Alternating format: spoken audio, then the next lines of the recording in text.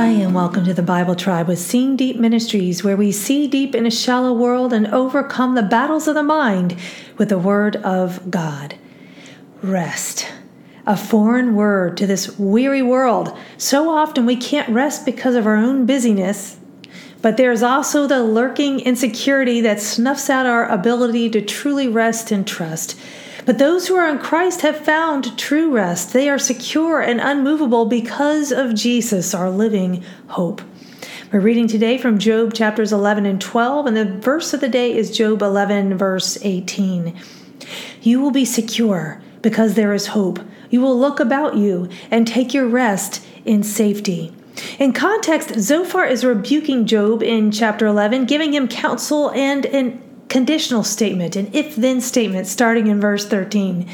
If you would direct your heart right and spread out your hand to him, then indeed you could lift up your face without moral defect, and you would be steadfast and not fear, for you would forget your trouble.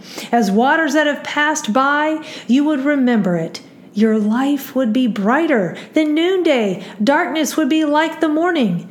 Then you would trust because there is hope, and you would look around and rest securely. There is truth in these words from Zophar, and there's also incorrect judgment. Remember, Scripture says that Job was a righteous man.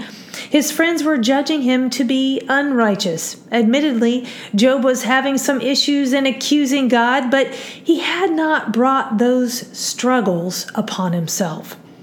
But the truth in Zophar's words is that we will be secure in God's hope. It is firm. But so often we take our eyes off of this truth and look for hope elsewhere in this world, to a more tangible hope, right? Key words for today, the word rest, shakab, means to rest, lie down, sleep, to be prostrated. We can truly rest when we truly trust in God. Rest that lasts cannot come from this world, but Jesus wants to carry all of our burdens for us.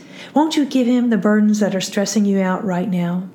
Those things that invoke fear. I spent most of my life just trying to be safe, but that only invoked more fear. It was not until I came to Jesus that I finally had rest and peace and no longer was a prisoner of fear.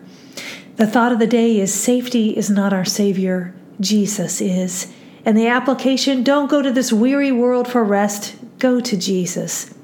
Go with God and his precious word, friends. Tune in tomorrow as we head back into the book of Matthew.